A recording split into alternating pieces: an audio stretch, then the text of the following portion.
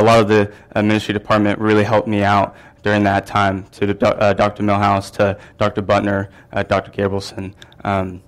And so as I was going through this change, I went into my sophomore year during the spring semester, and I was taking these classes into biblical studies, but I didn't feel as I was getting led like I was during the fall of that semester. And I was very frustrated with God. I honestly started to second guess myself. I was like, God, you called me to go into ministry, but at the same time, like, what ministry? Like, is it pastoral ministry? Is it youth ministry? Like, I don't know. I really felt like God got me on the highway that he wanted me to be on, but I felt like the GPS was gone. So it was like, I'm on this highway, but I don't know how long he wants me to be on. I don't know what exit I should take. I was sitting there starting to second guess myself. I was in these classes, and I was like, I remember I went to a theological conference, and I didn't understand at all what was going on. And I walked out of there, and I'm like, man, I don't know. I have to stay for Sterling for another year, so that means more debt, more money. And I was not happy, because I thought that me following Christ was going to be happy forever. And it was like the Chronicles of Narnia at The Lion, Witch, and the Wardrobe. At the very end of that movie, Aslan is walking away. And I felt like God was walking away from me. And so I was in this really frustrated time that roughly 2 years ago to this day, I went to the Sterling Lake around 1 o'clock in the morning, and it was freezing cold. It was snowing down. That's how bad it was. And I sat on the bench, and I was just having it out with God. Why did you call me to do this? I thought it was going to be so much better than what it is. I didn't understand why God called me to this, and yet I felt in this pit of despair. And as I was calling out names where I wish I could take some things back,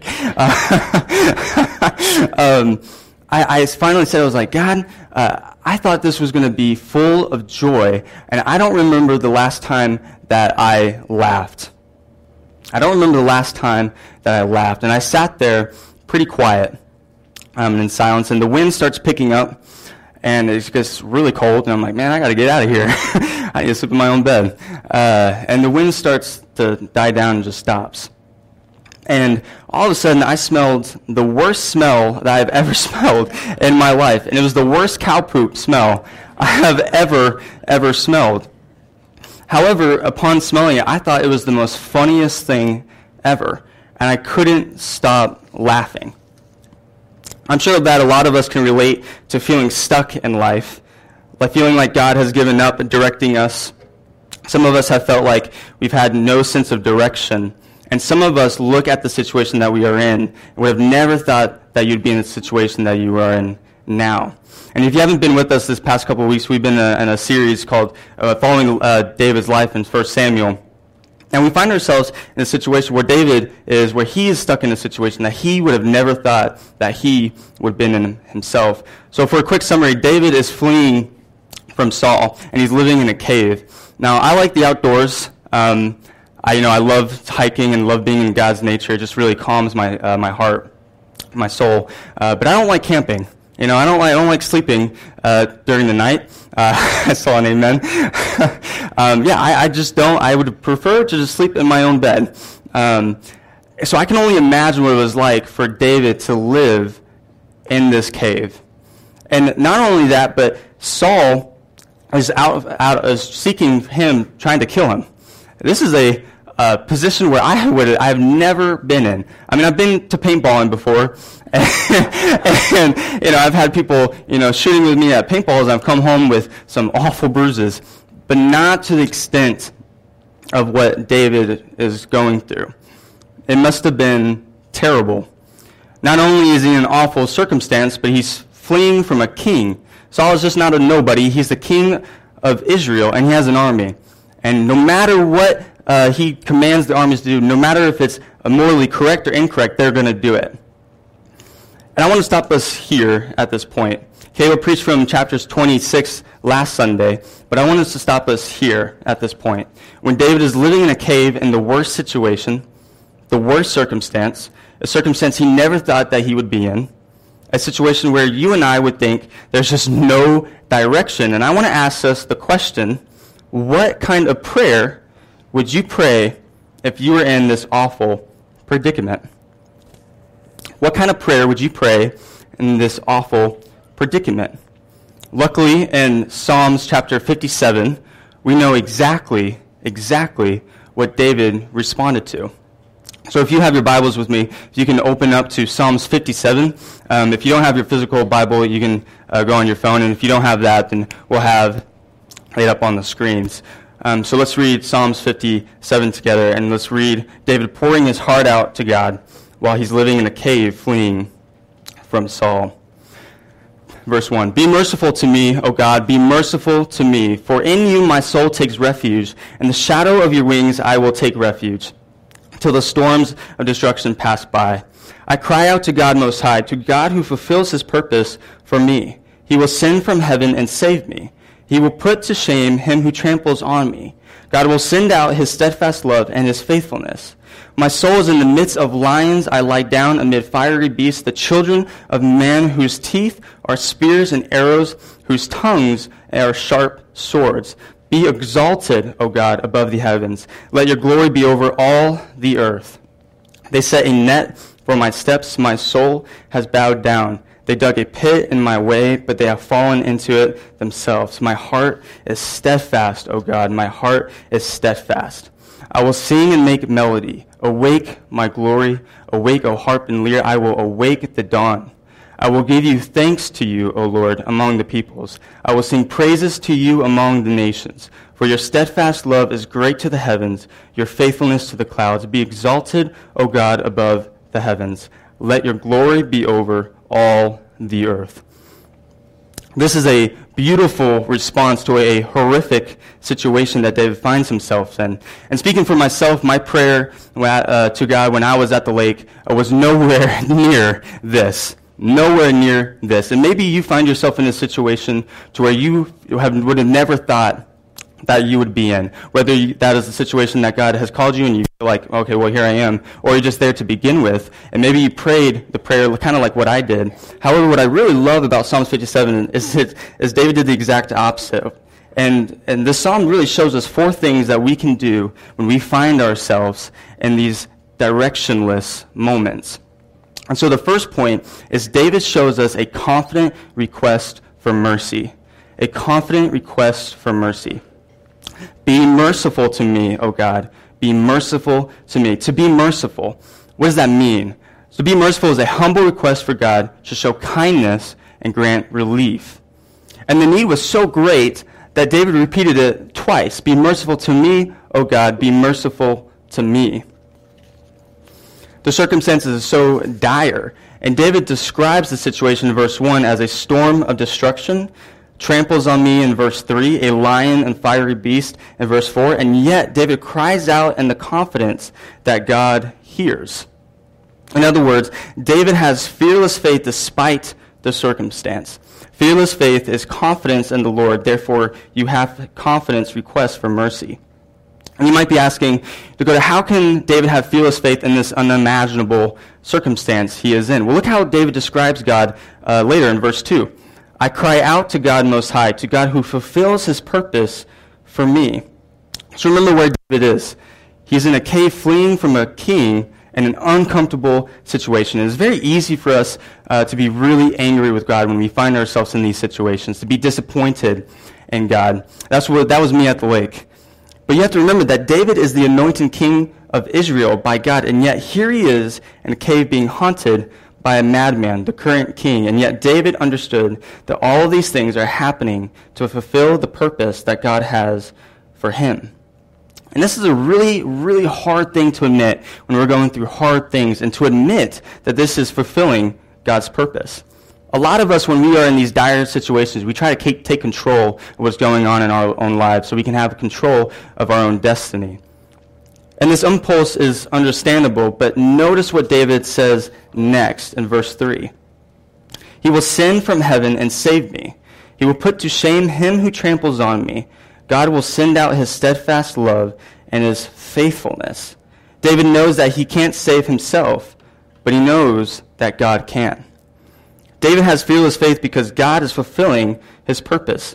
David knows that God is going to save me. God is going to save David.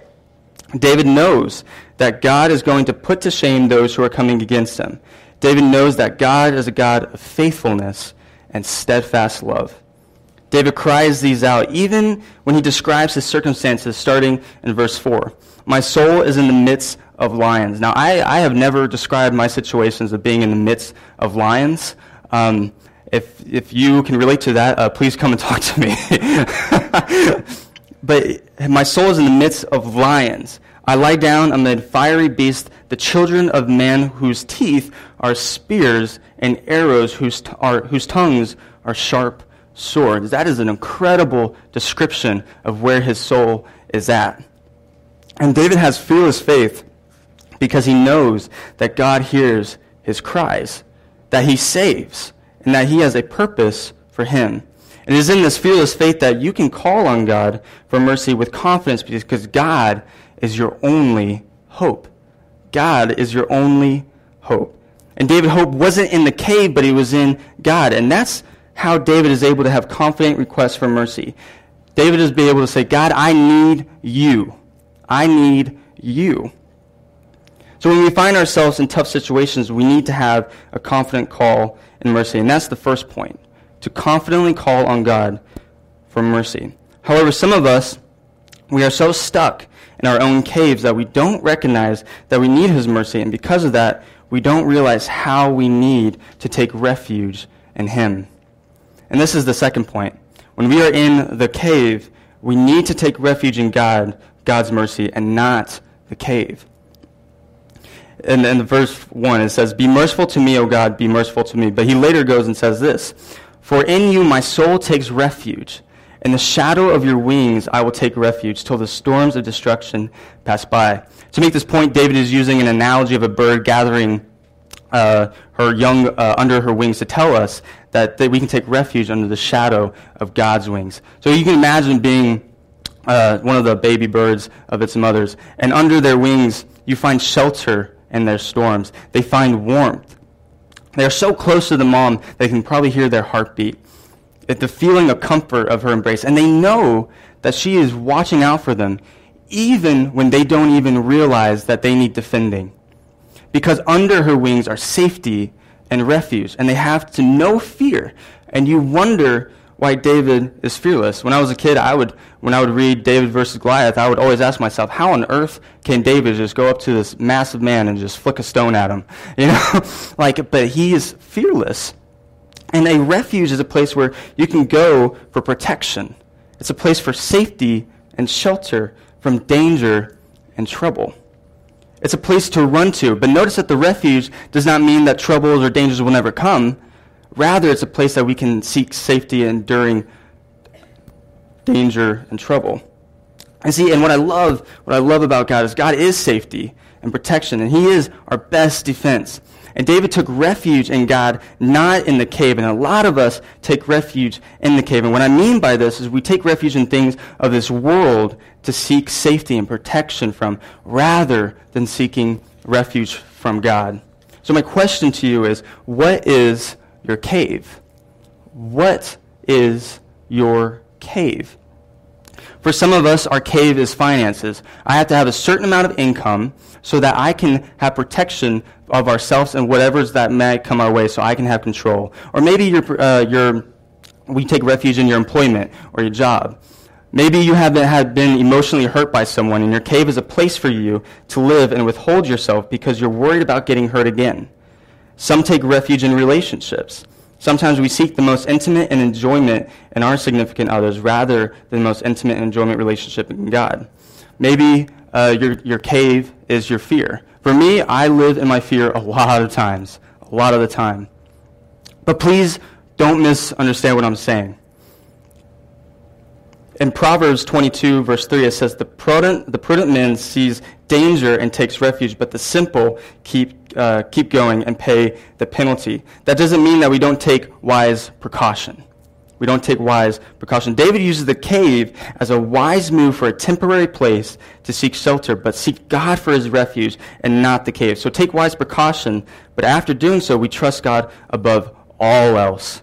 So you can take wise precaution regarding your finances, but after doing so, our ultimate trust is in God above all else. And it's a hard thing to trust God when it comes to our finances.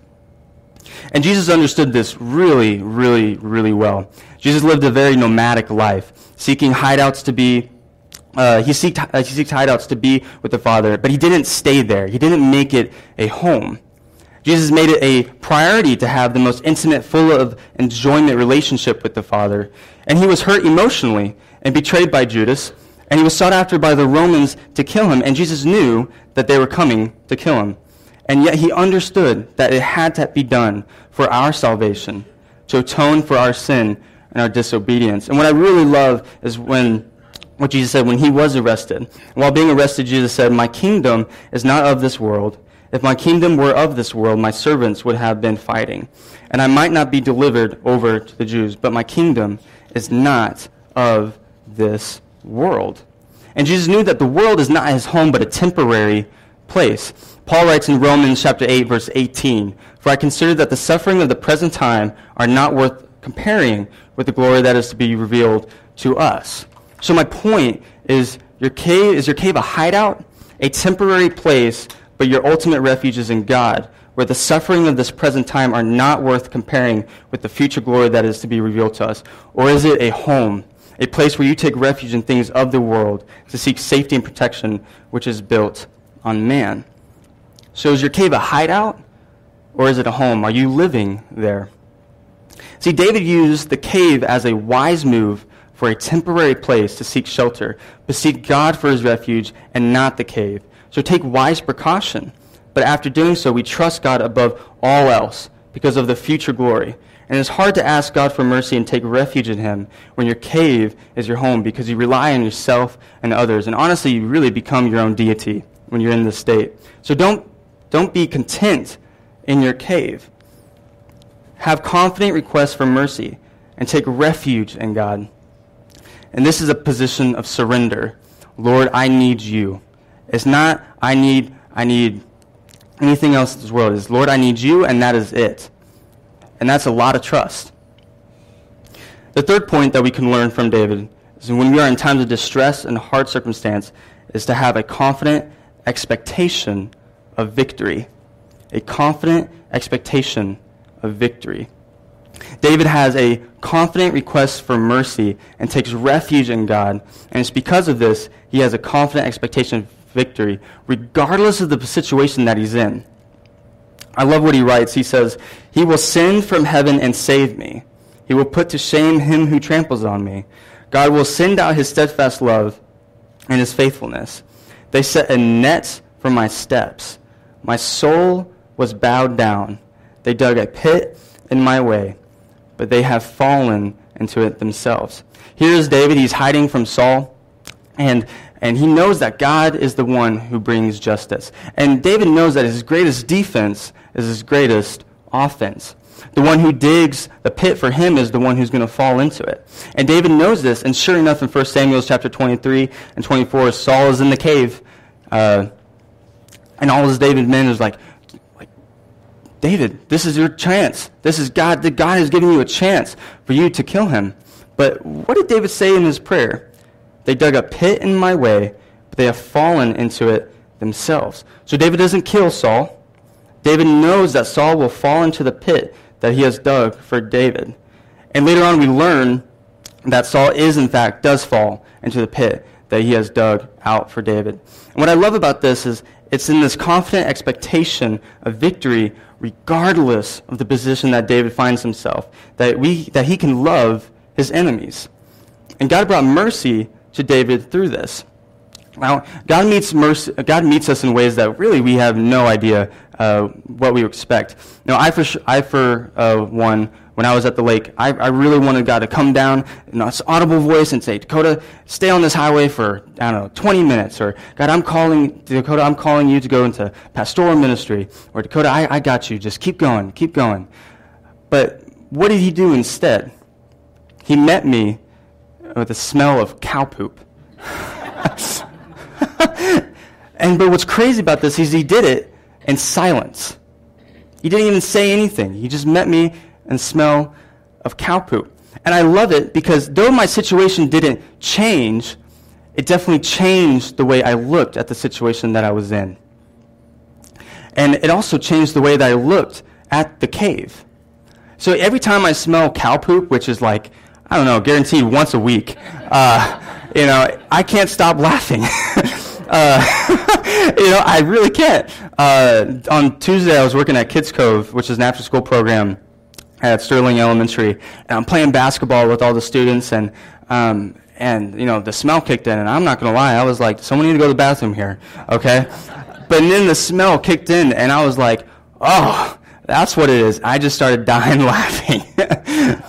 But every time I smell the cow poop, I laugh, and it's a reminder to me of how faithful and steadfast God is. No matter the situation that I find myself in.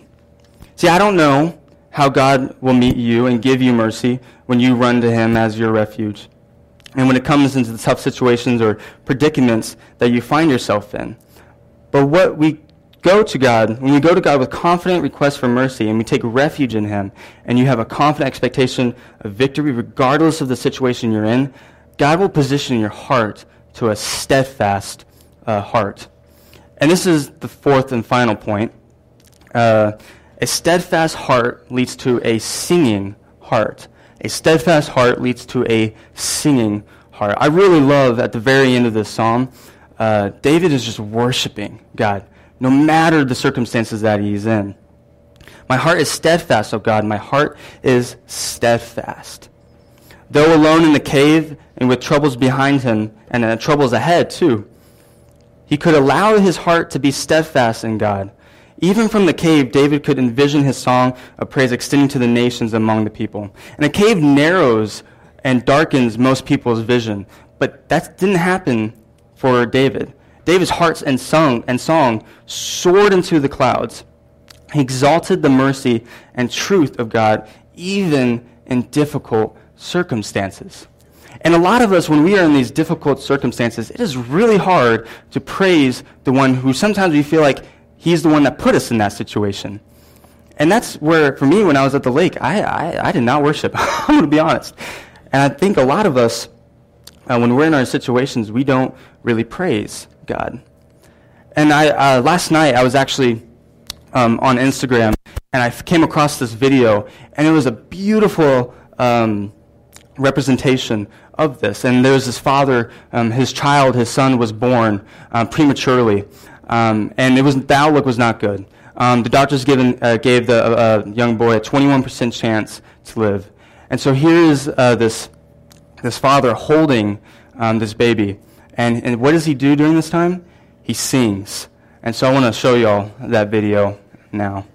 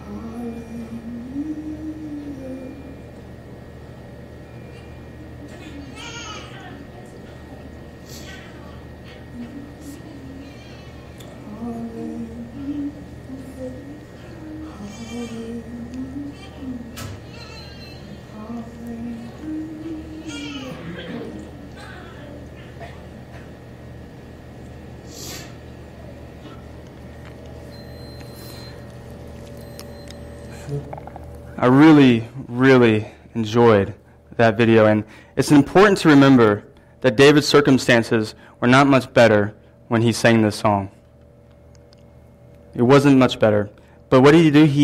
He was delivered from the immediate danger of Gath. But a cave was a long way from a throne of Israel, which God has promised him.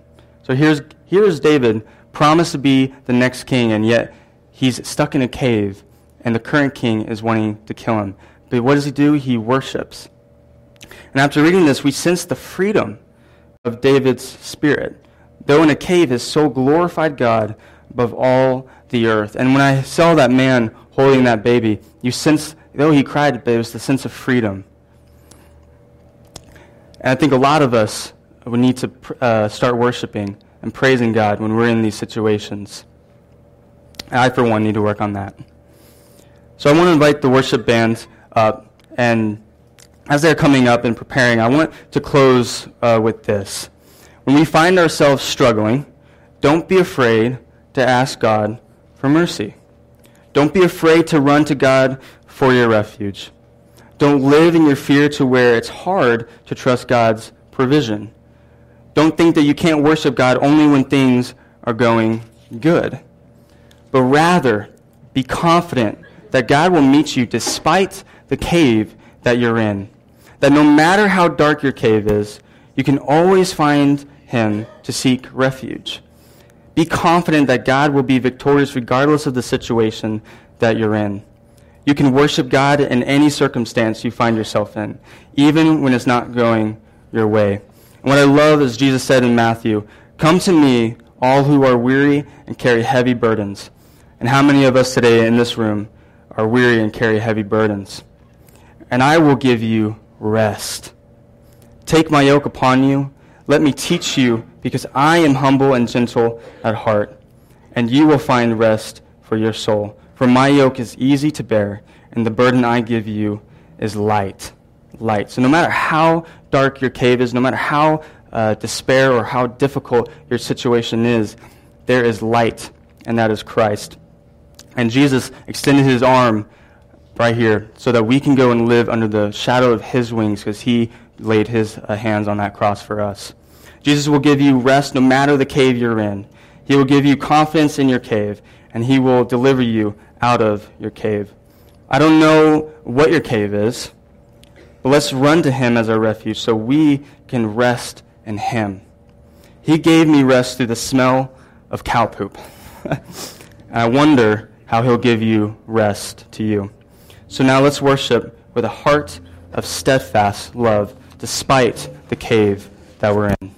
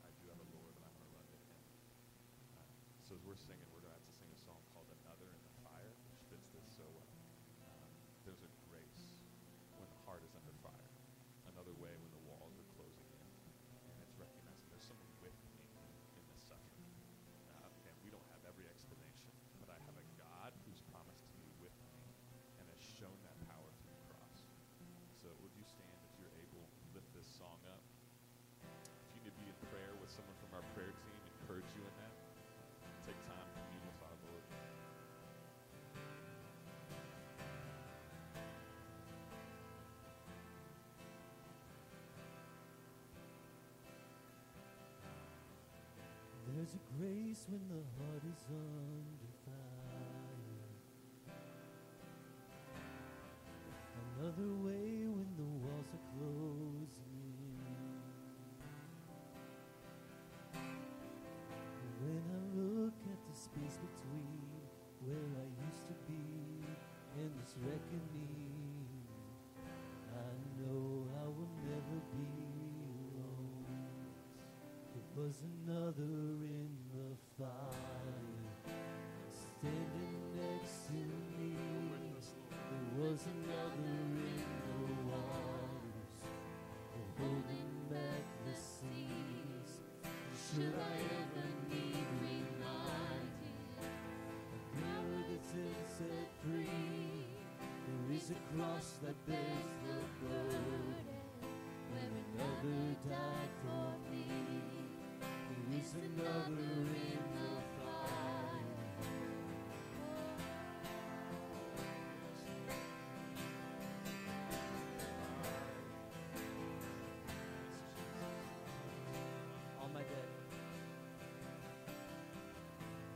lie there left for dead beneath the water. I'm no longer a slave to my sin anymore. Should I fall in the space between what remains of me and this reckoning? Either way, I will bow to the things of this world. And I know I will never be alone. There is another in the fire, standing next to me. There is another in the waters, holding back the seas. Should I ever need reminding how good you've been to me? There's a faith that holds nobody, another that died for me.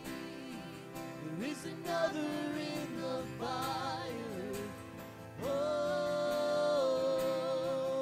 there is another in the fire. Oh,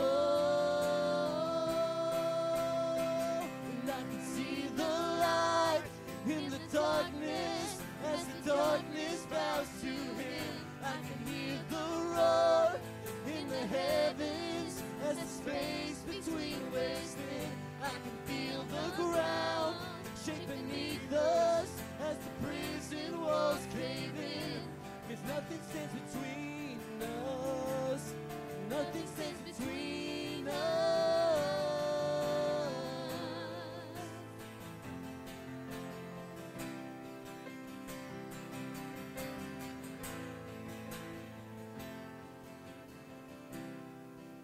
There is no other name. There is no other name but the name that is Jesus. He who was and still is and will be through it all. So come what may in the space between all the things unseen and this reckoning, I know I will never be alone. And I know I will never be alone. There'll be another in the fire, standing next to me. There'll be another in the waters, holding back the seas. And should I ever need reminding how good you've been to me, I'll count the joy from every battle, 'cause I know that's where you'll be. There is another in the fire. Oh, there is another in the fire. Oh, I can see the light, and I can see the light in the darkness as the darkness bows to him. I can hear the roar in the heavens as the space between wasting. I can feel the ground shake beneath us as the prison walls cave in. 'Cause nothing stands between us. Nothing stands between us. There'll be another in the fire, standing next to me. There'll be another in the waters, holding back the seas. Should I ever need reminding how good you've been to me, I'll count the joy from every battle, 'cause I know that's where you'll be. I'll count the joy from every battle, 'cause I know that's where you'll be. I'll count the joy. I'll count the joy from every battle, 'cause I know that's where you'll be.